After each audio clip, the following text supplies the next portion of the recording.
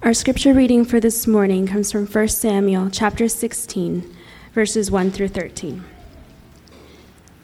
The Lord said to Samuel, "How long will you mourn for Saul, since I have rejected him as king over Israel? Fill your horn with oil and be on your way.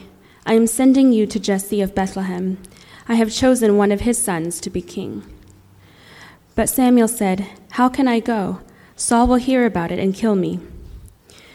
The Lord said, "Take a heifer with you and say, 'I have come to sacrifice to the Lord.' Invite Jesse to the sacrifice, and I will show you what to do. You are to anoint for me the one I indicate." Samuel did what the Lord said. When he arrived at Bethlehem, the elders of the town trembled when they met him. They asked, "Do you come in peace?" Samuel replied, "Yes, in peace. I have come to sacrifice to the Lord. Consecrate yourselves and come to the sacrifice with me."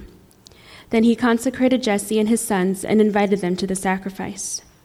When they arrived, Samuel saw Eliab and thought, "Surely the Lord's anointed stands here before the Lord." But the Lord said to Samuel, "Do not consider his appearance or his height, for I have rejected him. The Lord does not look at the things man looks at. Man looks at the outward appearance, but the Lord looks at the heart." Then Jesse called Abinadab and had him pass in front of Samuel. But Samuel said, "The Lord has not chosen this one either." Jesse then had Shammah pass by, but Samuel said, "Nor has the Lord chosen this one." Jesse had 7 of his sons pass before Samuel, but Samuel said to him, "The Lord has not chosen these." So he asked Jesse, "Are these all the sons you have?"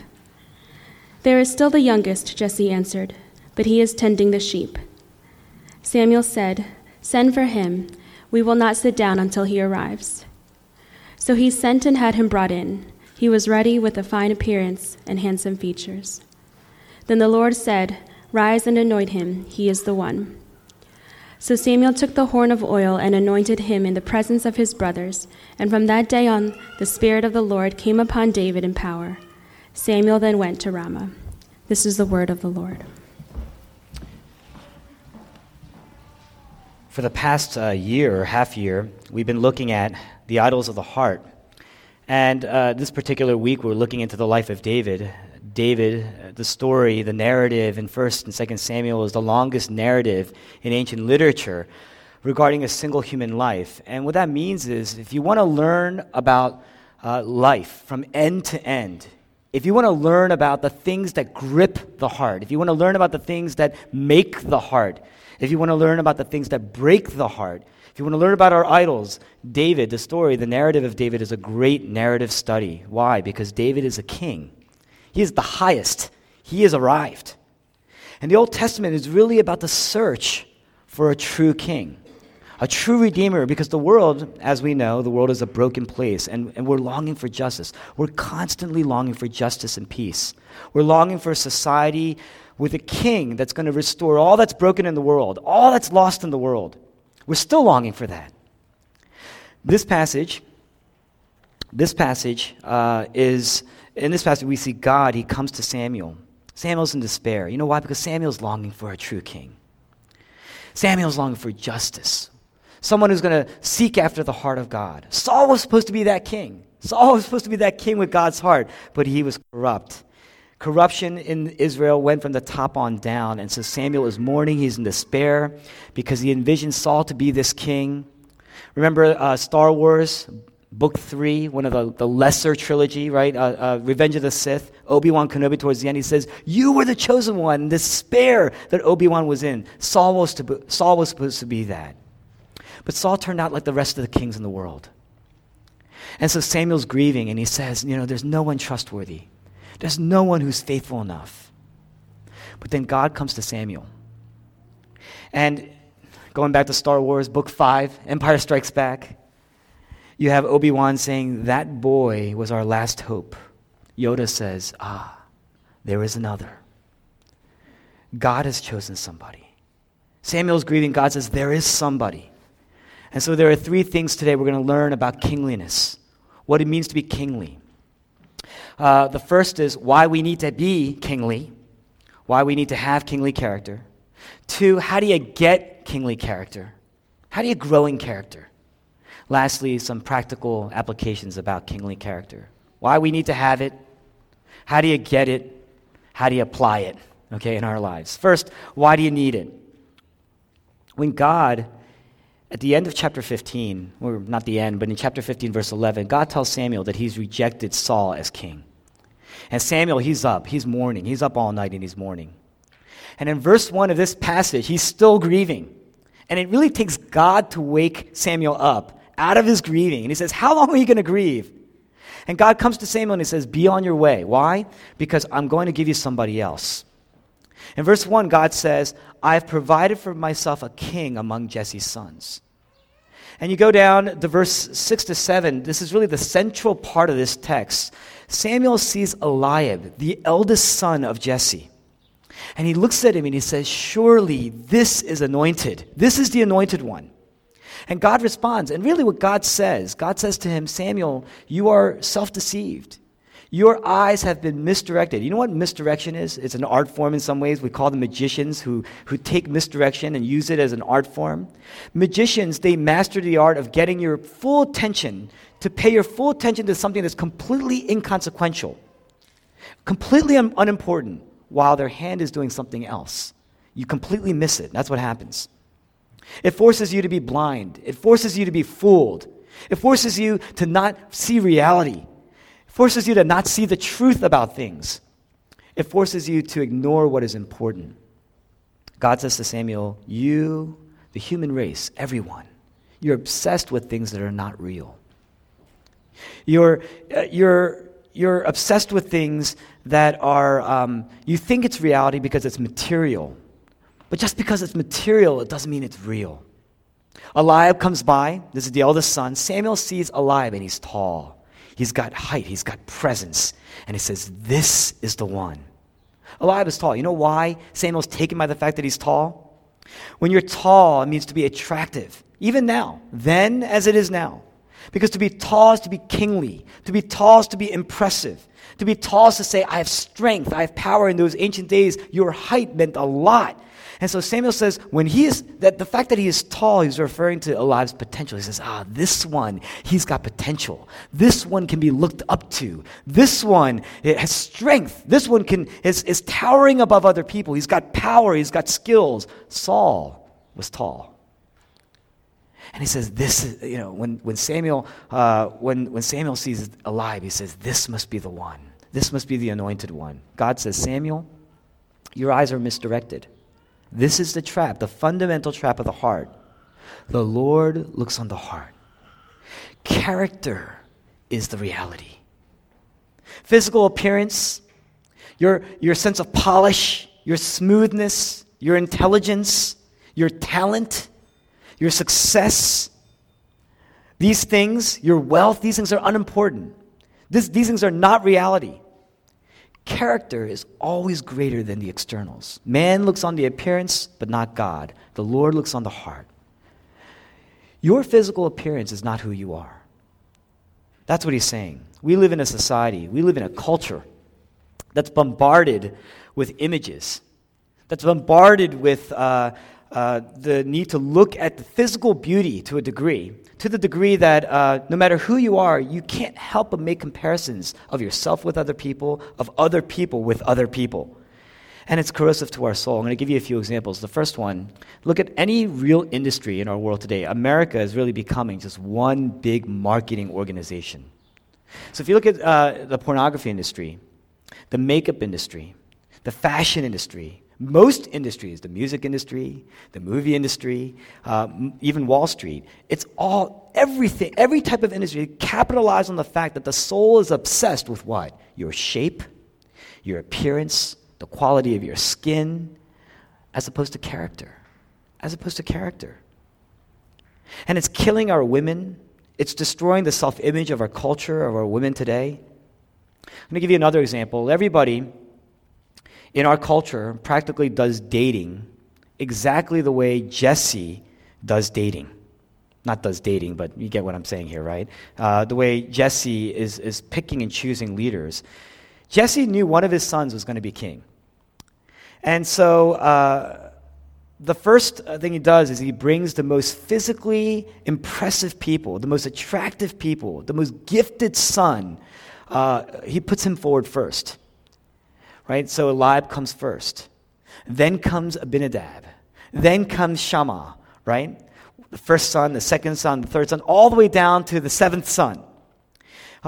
David is completely forgotten. But if you think about it, what an irony, because David is the king. So 7 sons pass by until we get to David. We are obsessed with Eliabs in our lives. Maybe it's because of the sports entertainment industry. Maybe it's because of just pop culture in general. But really, as a result, we're eliminating Davids from our lives when we should be pursuing them. And we're impressed by Eliabs in our lives when we really should be redirecting our eyes. That's what's really going on. How do we do dating? When we meet a guy, what are you first impressed by when you meet somebody? You're impressed by their appearance. You're impressed by their intelligence. By the way, the Bible, if you look through the Bible and start from the Old Testament, look at the word intelligence all the way through to the end. It's rarely, if ever, honored in Scripture. What does that tell you? And yet we're taken by a person's intelligence. We're taken by their appearance, their presence. We're taken by their ability, their articulation of things, their passions. We're taken by their job title. That's what we're taken by. And we'll go through the checklist of all the things that we're impressed by, and then we say, and on top of that, he goes to church. How amazing is that? The text says we're always looking for a king. One of the great themes of the Bible is that we're constantly looking for a king. And the chances of just having eliminated the true king is very, very high because our eyes are misdirected. That's what the Bible says. That's what this text is telling us. Creativity. Look at all the miseries of the city. You look at all the broken relationships in our lives. What's the source? Do you think it's a lack of talent? Do you think it's because of a lack of intelligence? Do you think it's because it's a lack of beauty? It's because there's a lack of love. There's a lack of compassion. There's a lack of character. There's a lack of trust. It's the pride. It's the anger. It's the selfishness. Those are the things that are destroying our city. Let me ask you a question. Do you have the guts today to go to somebody who knows you well and ask them some very, very important questions for yourself? Rather than relying on your own judgment, do you have the guts to walk up to somebody that you trust, and ask them, am I an anxious person, or do you see me as a person of peace? Am I an angry person, or do you view me as somebody who's content? Do you think I'm a vain person, or would you characterize me as modest? Do you think of me as a self-absorbed person? Ask somebody else. Do you view me as somebody who's self-absorbed, or am I a loving person?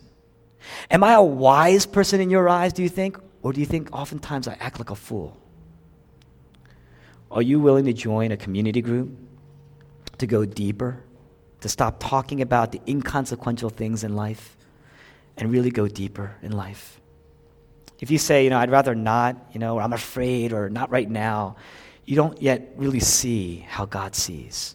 You don't yet really see how God sees. It's possible to misunderstand when God, it's really possible to misunderstand when God says, no, I don't want any of these as king. The Lord looks upon the heart. It's very, very possible for us to misunderstand that and to think that, David must have had a good heart and his brothers must have had a bad heart. Or David must have had a better heart than his brothers. The best way to refute that is to look at the rest of 1 and 2 Samuel. And you're going to wonder, how did David become king? How did David become king and do all the bad things that he's done? Because at the end, if you read the narrative of David's life, at the end, his record isn't really much better than Saul's. David does terrible, unspeakable things in his life. And so he's not king. He's not chosen to be king because he has a better heart. Then why? If you look in the passage, it says, Samuel took the horn of oil and anointed David in the midst of his brothers. And the Spirit of the Lord rushed into David's life. From that day on, the Spirit of the Lord rushed in on David. What does that say? What does it mean? What does the text say here? That the Spirit then partnered with David so that David could make better decisions? The Spirit influenced David and encouraged David and kind of helped him up when he was in self-pity and just kind of helped him along his way. David just needed a little bit more help, just a little improvement in his life because he was just lacking a few things, a few missing pieces that would make him perfect because he's basically a decent guy. Is that what the text says here? No. The Spirit of God rushed in. The Holy Spirit, God flooded David's life every second of his life for the rest of his life. You can't, what does that tell you? You can't become kingly on your own. You cannot. We do not have the capacity nor the resources. Nor, you think you're intelligent? You don't have enough intelligence. Because intelligence isn't enough. You see, we need God every second in our lives, for every decision, every temptation.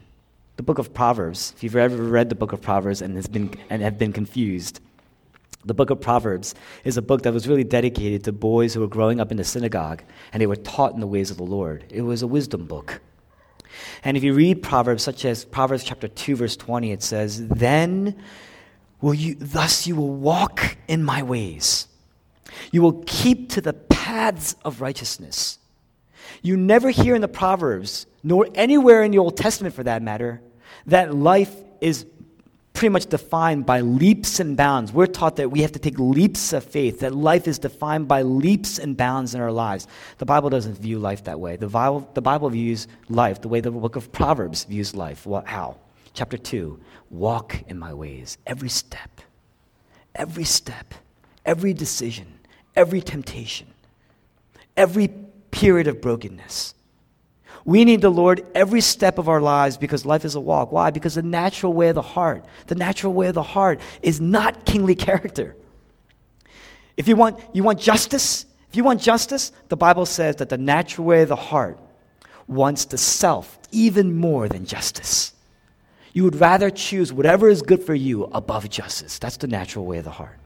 If you ignore this aspect of the teaching, that means your heart could be in great danger. Because if you believe that you are naturally good enough, if you functionally live your life as if you are not, how do you do that? Well, when somebody confronts you about your sin, you're automatically defensive. If somebody brings out a truth, you automatically assume that you understand what they're talking about. These are natural ways that the heart justifies itself to say that, yes, you're wise, you're good, you're intelligent, you'll never change. We need kingly character. And only the Lord, only the God of the heavens, the Almighty God in our lives, step by step, rushing into our lives, will shape us. We need kingly character. How do you get it? Jesse's got 8 sons. He parades 7 of them in front of Samuel. 7 is the number for completeness, for perfection in the Hebrew texts. It's a symbol of completeness, a symbol of perfection. So 7 sons go by, and Samuel says, 7 sons, that's it. God must have chosen one of them to be the complete, the perfect king. God doesn't choose any of them. 7 sons go by, God doesn't choose anyone. So he turns to Jesse and he says, Jesse, is this it? I mean, there must be some mistake here. Is this all you have? Here's what it says in verse 11. Jesse says, well, no, there is the youngest. The word literally takes the idea of David's youth and combines it with David's insignificance. That's the word. The word, the youngest, is taking his youth combined with his insignificance, irrelevance in the family. And really what Jesse is saying, when Samuel says, Jesse, is this all you've got? Is this it? Jesse responds and says, well, I mean, there's him. That's what he's saying. Samuel says, is this it? It can't be. Jesse says, yeah, there's him. I didn't really even ask him to come. I didn't ask him to come because he's not kingly. He's a nobody. He's insignificant. He's nobody. I don't even know what his gifts are. So he's actually out there tending to the sheep. He's out with the sheep. Samuel says, I need to see him. I need to see this one. David comes in and God says, this is the one. In ancient times were governed by the law of primogeniture. What that means is that you always gave the oldest son all the power, which is why it was natural, pretty much natural for Samuel to see the first son in Eliab and say, this must be the one. This must be the anointed one. But in every place in the Bible where God works, he works in a way to reverse those values of the world. He reverses the values of the world. There's always a reversal. So he always goes with the younger son. And that's why in the Bible, you see Abel and not Cain. That's why you see Jacob and not Esau. That's why you see Joseph and it's not Reuben. That's why you have Moses and it's not Aaron. God always works through who? The forgotten, the left behind. And it's not just, he doesn't just work through them. Despite their weakness and insignificance, he works through them because of their weakness and insignificance. Do you see the prerequisite here? The prerequisite to have God working in our lives? It's actually to do the very thing that we often fight against. It's to become weak. It's to become broken. It's to actually render ourselves insignificant. Robert Alter, he's a famous liberal literary scholar of the Hebrew language, of the ancient Hebrew texts. And he's a professor in Berkeley. And he says this: if David was never the forgotten one, he would never have been looking after the sheep. He would never have been looking after the sheep. He would never have learned to fight bears and lions, things that are much bigger than him. He would never have been poised and prepared to fight Goliath. You see, God works through the broken, through the weak. When Samuel looks at Eliab the first time, he says, surely this is him. You know what he's saying? He's saying, this is the anointed one. The Hebrew word for anointed is the word Messiah. In the Greek Old Testament, that word is the word Christos, which is where we get the word Christ. In other words, what Samuel is saying is this the Christ? Is this the anointed one? It wasn't Eliab. It wasn't even David. Because David was a precursor, a pointer, a signpost to the actual real king. How? David was born in Bethlehem. Everyone's looking for a king. You know, David was the one that was left out. He was the one that was not admitted. And so he was left with the sheep and the animals. He was a shepherd. But there was another child born in Bethlehem centuries later. When everybody was looking for a king, this child was also not allowed in. And so he was left, born in a manger, he was left with the animals. And he grew up to become the good shepherd. He was the good shepherd, and as soon as he was anointed by the Spirit, as soon as the Holy Spirit rushed in, immediately he was sent into the wilderness. There he suffered, he experienced trouble, he experienced danger. He was starving, he was tempted by Satan until the cross, until all the way to the cross. And on the cross, he wasn't just forgotten. Not David, he was forgotten by his Father. Jesus Christ was not just forgotten by the Father, he was forsaken by the Father. On the cross, he cried out, my God, why have you forsaken me? And what he's saying there is, you have not just forgotten me. It was not an oversight. You have deliberately rejected me. The most beautiful, worthy king in all the world with kingly character, the true epitome of a king, the true embodiment of kingship and kingliness, came to earth unrecognized, lost all of his attractiveness. Isaiah 53 reads, he had no attractiveness by which we should desire him. You know what that means? He was the one that was overlooked. Jesus Christ was the one that was overlooked. Jesus Christ was the one that was insignificant. Jesus Christ was the one that was unattractive, rendered unattractive. He had no attractiveness by which we should desire him. Why? So we who are rejected, we who are spiritually ugly, could be beautiful in the eyes of God, can be accepted, can become acceptable in his sight.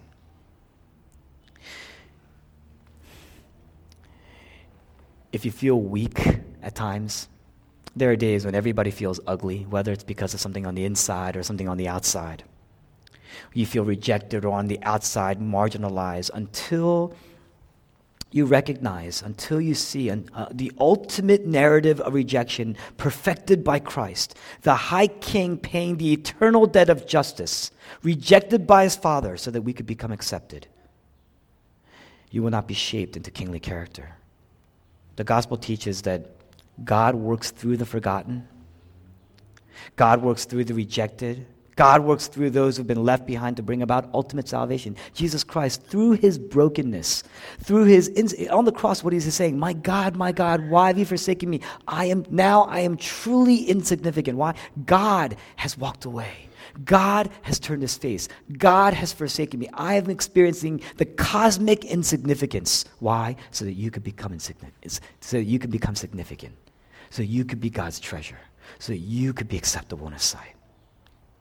That means that God can work. If God can use the ultimate brokenness and through that brokenness bring about the ultimate redemption, that means God can work through your brokenness and your weakness and your ugliness.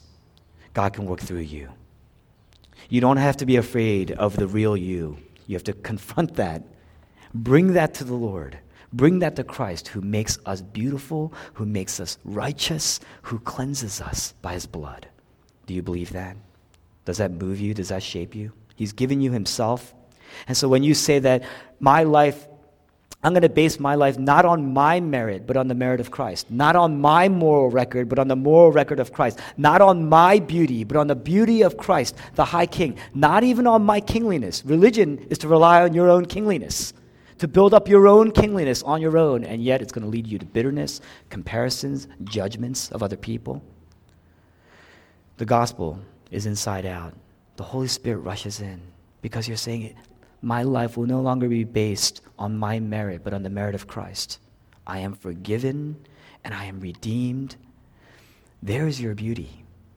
Jesus died for me. There's your beauty. There's real power. There's the opportunity, the invitation, and the power for real kingliness that you need. True beauty became ugly for you. True power became vulnerable for you. True power became vulnerable. He became a baby and he died, the ultimate vulnerability for you. True kingliness became a criminal for you. He suffered the wrath of God because he wanted you. That's what will change you. That's what will shape you into true kingliness. That's what's going to fill your heart with joy, despite and in spite of who you are, despite your brokenness, knowing that now God will even use that brokenness to redeem me and birth me into new life and eternal life forever. That's the power to melt away all of our obsessions with appearance, all of our obsessions with the externals. It's going to change your eyes. It's going to change what kingliness is to you. It's going to change what it means to pursue kingliness and how to pursue it. Look to the beauty of Christ. Look to the righteousness of Christ. Trust in the work of Christ for you. Will you do that? Some applications, very quickly, some applications. One, don't be obsessed with externals. You have to desire to be a person of character. Think about this. You have to desire to be a person of character. If you spend as much time on your character as you do on the outer qualities of your life, if you invest as much in your integrity and in your purity as you do on your education or on your career, if you valued, if you treasured, if you delighted in your relationship with the Father as much as you do with your wallet or your bank account, you would all reach a greater potential than you are today, every one of us. You will have true options, true freedom, true joy. But you know why we don't do that? It's because, number one, why are we so obsessed with externals? Deep inside, there is an inadequacy and a fear in our heart. That's what sin does. Sin creates a fear of disapproval.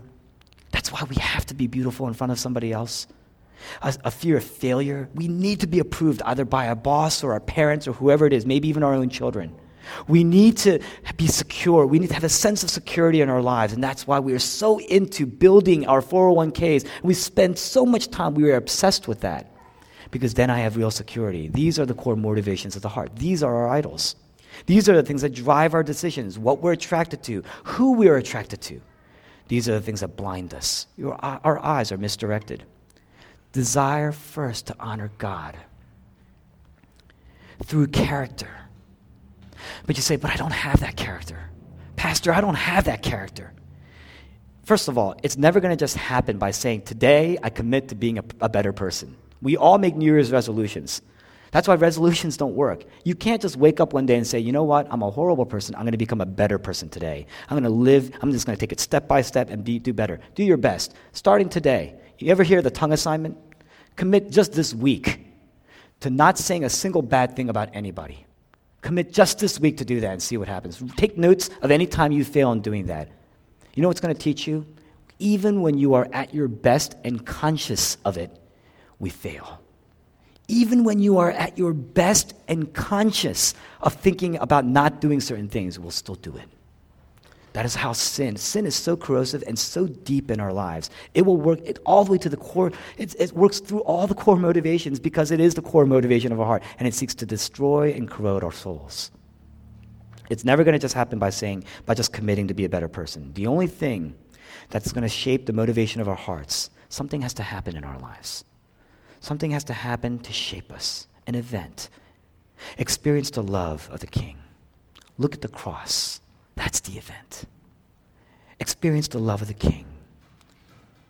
We are built and shaped in a way where we need something on the outside telling us we're okay. That's why wives look to their spouses and ask, do I look okay? Do I look fat? That's what they do. That's why they do that, because we are built that way. We are built in a way where we desire and need somebody on the outside validating us. And it works out very practically. There's not a single person here on a career path that validates themselves or that can validate themselves. I certainly can't sit here and say, well, I think I'm a good pastor, so I must be a good pastor. That is like the worst logic in the world, right? And neither can you. I think I'm a pretty good husband. Despite what my wife or anybody else thinks, I think I'm a pretty good husband, so I must be a good husband. Nobody does that. It's illogical and it's unintelligent, let alone foolish. We are built in such a way where we need somebody outside of ourselves validating and justifying us. We're built that way. That's why but the thing is, our eyes are misdirected and we look to one another, and that's why we are obsessed with externals. And that's why sometimes we need somebody on the outside in our lives. If I could just have that one relationship, then I feel validated. You see, experience the love of the King. Experience the cross and the love of the King in a way that shapes you. Because there is your validation. There is your sense of worth. Let that be above all the other things that you've ever held up, because all the other things are going to demand and corrode your soul. But the gospel, when it comes in, it's going to say, listen, God doesn't come to you and say, shape up. Do you know what I did for you? I'm going to give you one more chance. That's not a loving King. That's not what God does. I grew up thinking that, by the way, but that's not what God does. Augustine prayed, command what you will of me, and grant me the strength to do your will.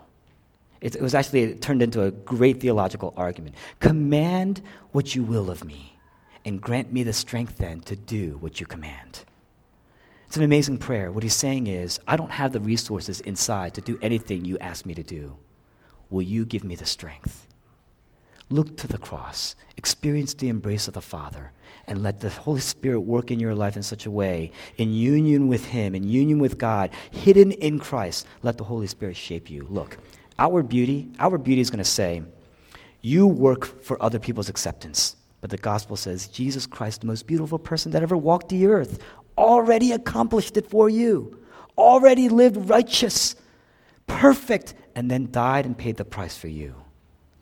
There's the approval that you need. There's the honor that you need. Pursue Christ. Pursue the love of God in your life. Recognize and submit and surrender to the fact that you are utterly loved and embraced by the Father. Let that shape you. Let that be your source of worth in your life. Number 2, when you do that, you're going to stop pursuing other Eliabs in your life. Stop trying to pursue the Eliabs. And stop trying to become an Eliab. Okay? Samuel looks at Eliab. He's focusing on the exterior. How's that going to work out practically? Think about something as simple as your choice of boyfriend or girlfriend in your life. For those of you who aren't married, right? If you are married, you've been through the horror and the traumas of dating, right? Look at your choice of boyfriend or girlfriend. When you're on a date, what do? It's always the art of misdirection. It's always the art of misdirection at work. When you're on a date, you try to look your best, act your best, but in a way, it's really dishonest. Because what you're doing is you're misdirecting them, the other person, to see the exterior and the things that you think would attract them. And really what you're doing is you're repressing or you're hiding all that they really should know about you. On one hand, you have to pursue Christ so that you will develop and grow in kingly character. And on the other hand, be honest about yourself. Be honest about yourself. Stop trying to pursue Eliabs. Stop trying to present yourself as an Eliab. 3, if you look at this text, and if you pay careful attention, When the Holy Spirit comes into your life, that is, when you come to Christ, when you come to the knowledge, a saving knowledge of Jesus Christ, you know what that means? That is to become a Christian. Look at David's life. David, in becoming king, being anointed, ever since that day, the Holy Spirit rushed into his life. You know what happens to David? Did he live just a great life, sit on a throne, and make that his home? Is that what happened to David? No. From that point on, the next chapter over is just trouble. First, he meets Goliath. Chapter 18, the king is seeking to kill him. There's a civil war. He's hiding in caves. He's separated from his family and from his home. Every time you see in the Bible God's presence in someone's life, the Holy Spirit taking somebody or in somebody's life, what happens is there's persecution, there's imprisonment, there's jail time, there's torture, there's wilderness, there's caves, all the way to Jesus Christ. Baptized in the Holy Spirit, immediately sent into the wilderness, and he suffers. Why? It's because God's not after your looks. If you're in the wilderness or if you're in a cave, I guarantee you your skin quality will decrease. God isn't after your looks. He's after your character. That means that the moment that God enters into your life, there will be trouble. There's going to be suffering in your life. There's going to be loss. There are going to be times in your life when you can't make sense out of life. There are going to be just dry times where it feels like God is very, very absent. There's going to be wilderness periods in our lives. There will be uncertainties, the unknown, storms, brokenness, suffering, trouble. But David learned through that to depend on the Lord, to trust in the Lord. You see so many psalms written by David about his trust in the Lord. He's in caves. Do you know that the minute that the Holy Spirit comes into David's life, there was trouble and suffering? That means, what does that mean about you? When you come to know Jesus, when you experience the gospel and know the gospel, there's going to be trouble in our lives so that God can use that trouble to shape you, because God works through the brokenness. And that's really my last point, the last application. If God saved the world through the ultimate brokenness of Christ, then what about you? God will redeem you. Brokenness is really a prerequisite for salvation. It's a prerequisite for redemption. It's a prerequisite. It seems counterintuitive that you have to be broken in order to heal, but it is the prerequisite for healing. Deep healing. Brokenness doesn't guarantee salvation. As a pastor, I've seen many people who are broken and have turned bitter and angry and away from the Lord. I've known pastors and church planners do that as well. But the next time you're in wilderness, what are you going to rest in? Augustine says, God, grant me the strength to do what you command. Don't trust in your own abilities through the hard times. A lot of us, we believe we have the resources to get through. We just think, I'm just going to push through the hard times. You're still relying on your abilities. You're still relying on your own resources, your own capacities. And you may get through it, but you're going to miss the point. You're going to become skeptical of your own ability. You have to become skeptical of your own abilities. You have to become skeptical of your own wisdom and rely on what Jesus has done, what Jesus is doing, continues to do, what Jesus has provided and gives you, so that you will grow and mature in wisdom and mature in compassion, and mature in love, mature in character, mature in peace, mature in joy. Will you rest on the love of Christ to develop kingly character in your life today, forever? Make that a commitment in your life. Let's pray.